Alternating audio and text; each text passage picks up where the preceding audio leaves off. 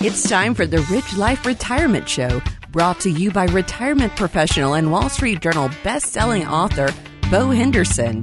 This is the one place committed to helping you navigate all aspects of a successful, meaningful, and fulfilling retirement. Let's get started. Here's Bo Henderson and Bill Main. Yes, indeed. Here we are once again together again. Bill Main with Bo Henderson. How you doing, Bo? Good, Bill. I'm excited to be here. I'm excited to have you here because on today's show, after you leave a job, what should you do with your 401k? We're going to talk about some of your options. We'll talk about planning for healthcare costs and retirement, and we're also going to have listener questions.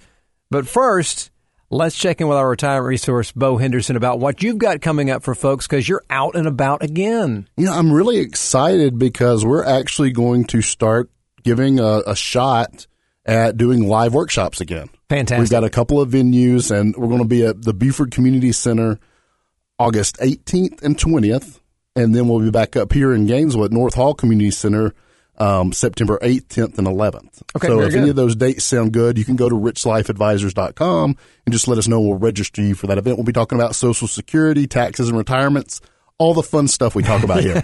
All the essential stuff we need to know about for sure. Now, if someone has a retirement question or knows that it's time to come in for a checkup, I mean, what can they do? No, it's a good. I'm glad you used the terminology checkup. We used to have a call to action. We'd call it a CPR. So maybe we need to resuscitate your retirement. Right? Okay. So what we do when somebody's thinking, you know what, I'm within that 10-year window of transitioning into retirement. The retirement checkup, typically what that is, somebody calls in and we sit down, we spend 1 hour and we answer your top 3 concerns. We answer questions and we do a quick checklist on your income plan, your growth plan, your tax plan, your estate plan, and your health care plan. Okay. And what you walk away with in that hour are, here's the areas I need to address moving forward. So it gives us some action items so we're not just stuck wondering if we're doing what we can do. So that's the 5 fingers of retirement, so to speak. That's right. Those are the 5 things you need. So fistful of retirement, if you will.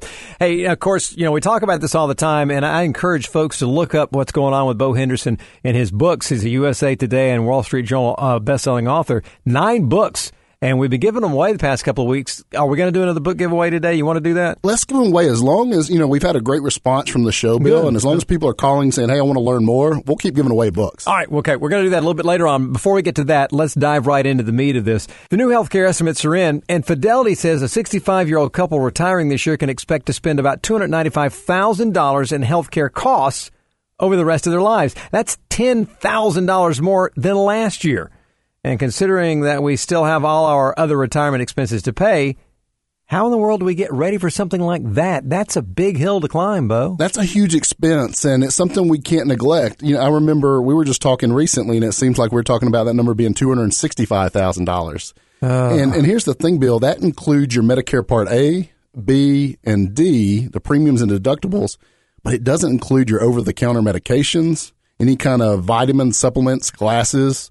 Long-term care insurance isn't included, and this alone could cost you thousands of dollars a month. So what we need to do is not neglect and be caught by surprise. We need to start today thinking about, okay, do I have $300,000 that I could earmark to cover healthcare expense in retirement? If not, then we need to start looking, are there ways I could leverage insurances? Am I doing the best I can with the insurances I can access?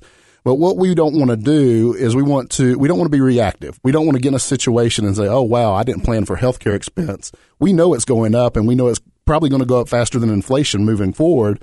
Let's start planning for it today. Yeah, and you start thinking about those sorts of things, and even looking at this number, $295,000, you stop and think, okay, that's what they're projecting. But you and I both know that, as you mentioned, will go up, and things are going to change. I mean, we may be fairly healthy and be okay, but it doesn't take a whole lot to spend a ton on health care. On health, and here's the thing, too, with that is that's an average. Yeah. That means some of us will come in a little lower than that, but you probably got about a 50-50 shot of even coming higher than that big number that we're like, it's kind of making our eyeballs get big looking at that. So I guess the message here when we talk about this is let's not just bury our head in the sand. We call that in retirement planning, I call it, it's a very academic term. It's the ostrich with your head in the sand technique, right? Yeah. Mm-hmm. Yeah, let's not just bury our head and just deal with it if it happens. Let's be proactive and see what's the best position we can put ourselves in, because most likely, statistically, we're going to get sick. We're going to have to deal with some healthcare issues. Well, I think the other part of that is, you know, we always think, I feel great now, I'm always going to feel this way. Right. And when you counsel with couples or individuals even, Do they still pervasively have that sort of attitude? Like, why are we talking about this? It's so amazing. And I guess we all do this to an extent. It's, okay, I agree with the statistics. 66+% are going to have some of these issues. That makes sense, but not me. Right? It's not going to happen to me or my family. Sure, no. So it's everybody. It makes sense, but not us. Yeah, and things can change in a heartbeat when it comes to health. I mean, just on a dime. And until you live through it, if you've gone through this with a parent or you've gone through an illness within your household, then it becomes very, very relevant. And sometimes we have less options at that point. Well, even at a young age, my wife a few years back broke her ankle. She had to have surgery, and she was laid up for several weeks, and then surgery laid her up even longer. And, we got to thinking about that at home. It's like, this really has put a kink in everything we had planned this year. But it was one of those things that happened that fast. That's what I was going to say is everybody probably listening to this show's had enough life to know it can change in a second. Yeah. But we have to plan for it. And that's what we're all about here, Rich Life Retirement, talking about making those plans and getting what you need. Now, I find this interesting here because you and I have talked a little bit about this before. And I know you played football, high school, collegiate level, and I know that you watch all that you can get hold of when they're playing anyway. What's available. What's exactly when it's available. But NFL training camp's underway, and one of the rookies who's getting a lot of attention, Heisman Trophy winner Joe Burrow. Now, he went from being a college student last year, this blows my mind, to a multi-millionaire this year. If I only had that problem. Burrow already has a bunch of endorsement deals, and of course, he has that $36 million contract with the Bengals. Not bad. First job. That kind of skews the numbers when you look at first jobs out of college, doesn't it? That's right. But someone asked him if he's made any extravagant purchases since signing with the team there in Cincinnati, and he says, quote, that he's going to let the NFL contract money grow while using the other income streams to pay my bills. So he's on the Gronkowski plan we talked about earlier this year. And you mentioned that before, and I thought, I am actually heartened by this to see a young man coming with so much money so quickly and handling it so responsibly in that regard. And I'm hoping this is a trend we see. We were joking with Rob Gronkowski, the party animal, saying, would you take financial advice from him? Maybe some of these young guys are, Yeah. Well, this is good advice here. That's right. It is actually good advice. Now, what's funny, Bill, is when I did see that clip when the reporter asked him that question, his dad actually piped up and said, but you're still going to move out, right? Right. Well, into one of my many houses now. Well, and I think that's relevant to, okay, we might not be dealing when it comes to retirement. We might not have this $36 million we can just bank on the side. Yeah. But is there income that we could put, is there a bonus that we're getting yearly that we could say, okay, can I live on my salary and not my bonus and bank that? Because it does two things. Is you're saving more, which is one half of the puzzle. Sure. And we're learning to live on a little less. We're lowering the expenses and increasing the savings. And that could come from, hey, maybe one of the spouses or both could max out a 401k and we learn to live on what's left. Maybe there's some real income we could bank. So there's some ways we could adjust. Again, the numbers are big in the NFL scenario. Sure. But are there some little things we can do? And again, you practice living on a little less and you bank a little more, and that makes the equation work a little better. Yeah, and that can be significant in our lives, even though we're not making the $36 million and going out there on the field. But another part of that is when you talk about bonuses, and I just want to throw this out there because you probably have run into this. A lot of times, I'm sure when somebody sits down and takes a look at their income, well, I made $70,000 last year, but every year at the end of the year, I always get a $2,000 bonus. Right. So I made $72,000. No, you made $70,000 because you can't count on your business or wherever you're getting that bonus, that happening every year. And I think that's dangerous when people count on that as regular going to pay the bills income. It's a trap, right? It's you almost go ahead and spend the money counting on that. And then what happens a year like this year when the company says, we just didn't have the revenue to do that and the money's already spent. Yeah, you're stuck at that point. You should never do that. Don't include that in your plans, but except for the fact, like Bo said, that's a great idea. Just save it because it's found money anyway. Right. You can't count on it. All right, got a question for you. How long are you going to live? Obviously, you don't know.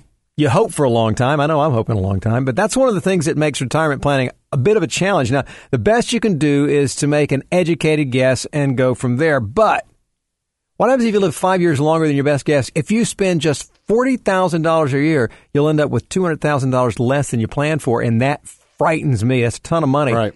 So here's the question. How do people solve the problem of not coming up short with their nest egg? I mean, because if I were planning to live to, say, 90 and I lived to 95, do I have to just decide, okay, I'm going to stop living tomorrow. I need to stop breathing. I can't afford it. Well, first off, Bill, I tell people when we're doing one of these workshops, I said, if you can tell me exactly when you're going to die, I can give you the perfect scenario, ratios, plan. But what's happening in this country is we're underestimating how long we're going to live, and we're outliving our money. And I was just looking at some research. This was Boston College research study, and it found that the average 65-year-old today is going to live till 85. Yet 2/3 of people say they don't think they're going to live past 80. So there's a little discrepancy beyond what we're thinking and what actually happens. In that example you gave at the beginning, I think that's powerful. What if we just outlive what we're thinking by, 4 years? That's $200,000. Yeah, that adds up. That's a big miscalculation. So I think the way we address that is we look for things like we talk about. Can we maximize lifetime sources of income like our Social Security? Do we have other pensions and things like that can make sure we have income we can count on? And are we being conservative with that estimate? Maybe we don't need to draw down our assets as quick as we're thinking because maybe we do live that extra 5-10 years. And there's nothing worse. And unfortunately, I've seen some of these scenarios. There's nothing worse running out of money and having 10 years left to live. Yeah, that is a frightening, scary thing to be on. And the other thing when you look at that, having money to spend now, and I've asked you this before, but please clarification for folks that are just joining us. Sure. And that is when you're drawing from your retirement accounts, you're doing so that you're not drawing all of it down. So they're still earning a little bit in. In other words, you're taking 2 cups out, but maybe you're getting a cup and a half poured back in. Isn't that the idea? Ideally, right. Ideally, you're actually growing that account some while you're drawing it down, and you're mathematically saying, okay, how much can I afford to draw down the last 30 years, 35 years? Yeah. Now, does everybody do that? No, some people are drawing out of cash in a savings account. And again, that's not making up any ground, and we're losing pace to inflation. So we just want to have a plan. We want our income money to be set up as income money, our growth money to be set up as growth money for the long term, and then our liquidity needs, that's more the cash money. Yeah, because you never get out of needing it to be set up that way. Right. Yeah. What I'm learning from you is we have a certain approach, strategy. Right. It's the strategy. Because we've modeled going into that. And we stick with that sort of, in other words, when you suddenly retire, you don't suddenly go, all right, stop the investing, just give me the money. You're really, a successful retirement is managing the strategy, right? It's a lot bigger than. It should perpetuate itself. Right. Right. If it's set up right, it'll perpetuate itself. And even when things like this year happen outside of our control, it doesn't change your plan. Our income's still going to come. Our growth is still growing, but in the appropriate places. We are talking with our retirement resource. We're on the Rich Life Retirement Show with Bo Henderson. He's the guy that keeps us on track when it comes to those sorts of things. And now, the $64,000 question. Well, actually, it's worth much more than that. But how much money do you really need then to ensure a comfortable retirement? I guess that depends on how you define comfortable, too. Right. But CNBC's Shannon Epperson says that people at Charles Schwab did a survey to find out. And the survey looks like it's 2 million for youngsters, roughly 1.5 million for the rest of us. But is that really the way we should be looking at this? I mean, can you really quantify it with a number like that? So that survey was saying, okay, younger generation needs to save 2 million because they may not be able to count on Social Security like we can. Well, my daughter, she's already said, I know I'm not going to get it, so she's planning around it. Yeah, it's bonus if it's there. Yeah, that's a great approach. Yeah. And 1.5 million was the survey result for people a little older than that. And some of the survey even came back as high as 6 million. People thinking they needed 6 million. I think Fidelity, and I'm named the name, they did a disservice to the consumer several years ago. They had a campaign that the whole campaign was, "What's your number?" Right. I remember the commercials, people walking and saying, "This is what's that big number?" And the answer is the 1 million, the 1.5 million. I've seen people with 2 million. That because their expenses are so high and they don't have pensions or small Social Security benefits, they don't have enough money. Yeah. And I've seen people with very little saved assets that have the Social Security earnings credits, the a pension, and maybe a little savings to offset it, and they're just fine. So it's really what's your number, but it's not the big number we're looking for. It's what's the cash flow scenario. What do you need every month? What do you need to be able to keep the lights on and keep food on the table? We got to pay attention. Kind of like we talked about earlier, what's going in and what's coming out. That's the ratio and number we want to pay attention to. Okay, very good. Now, 72 is the new age at which you have to take those required minimum distributions. You guys like to call them RMDs. Mm-hmm. So I'm getting the lingo already. That's right. Man. Do I get certified after this? Yeah, I've got a certificate for you. Okay, very good. Certificate of participation, maybe. But even if you're not there yet, the Seeking Alpha website recommends that you go ahead and try to estimate the amount of your distributions now. 2 questions. why would we do that? And two, how do we do that?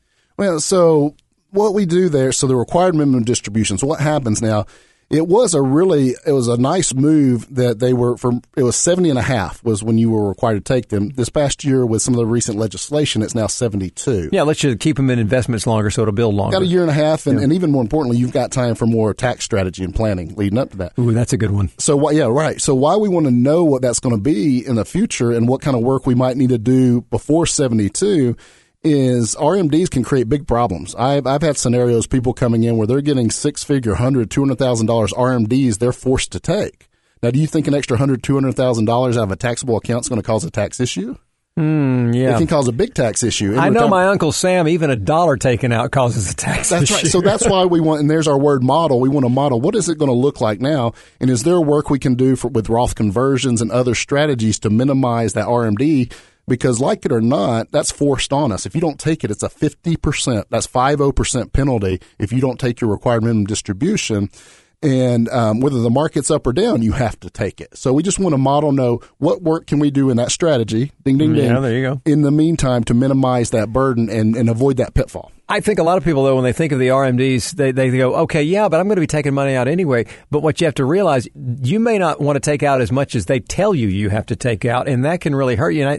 Because I think people don't think of it that way. Right. They see that RMD as a good thing. But it is really not, because it takes the choice out of your hand. And if there's one thing I believe in, it's free choice. People should have a choice with what they do with their money. Well, it's proactive. You proactively controlling this or reactively, it's going to happen to you. Exactly. So go ahead and take care of that now. Now, here's where we started the show, and we promised this at the beginning of the show, one of a couple of things that we want to make good on, and that is when you leave a job. Kiplinger says there are 4 options for what you can do with your 401k. And that's why we said, what do you do after you leave a job with your 401k? We're going to get the answer now because I'm going to throw it in your court. 4 options. Let's talk about those. Tell us what the pros and cons of each are, what the options are, and then which ones work best and maybe not so well. What makes sense, what doesn't. Yeah. So the first thing we could do, we could leave an employer, or we could just need access to the funds. We could cash it out. Okay. Now, there's a couple of issues that could come up with that.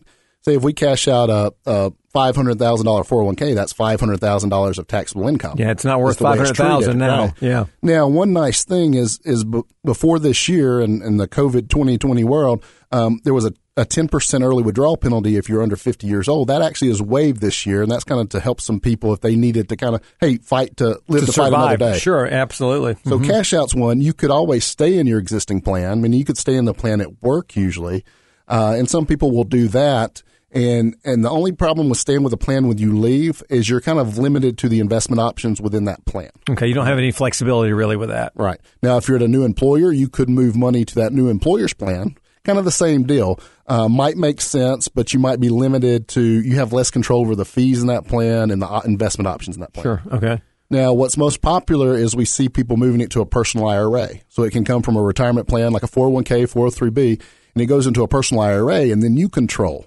You navigate what investments you have access to, the fees you pay, and all that.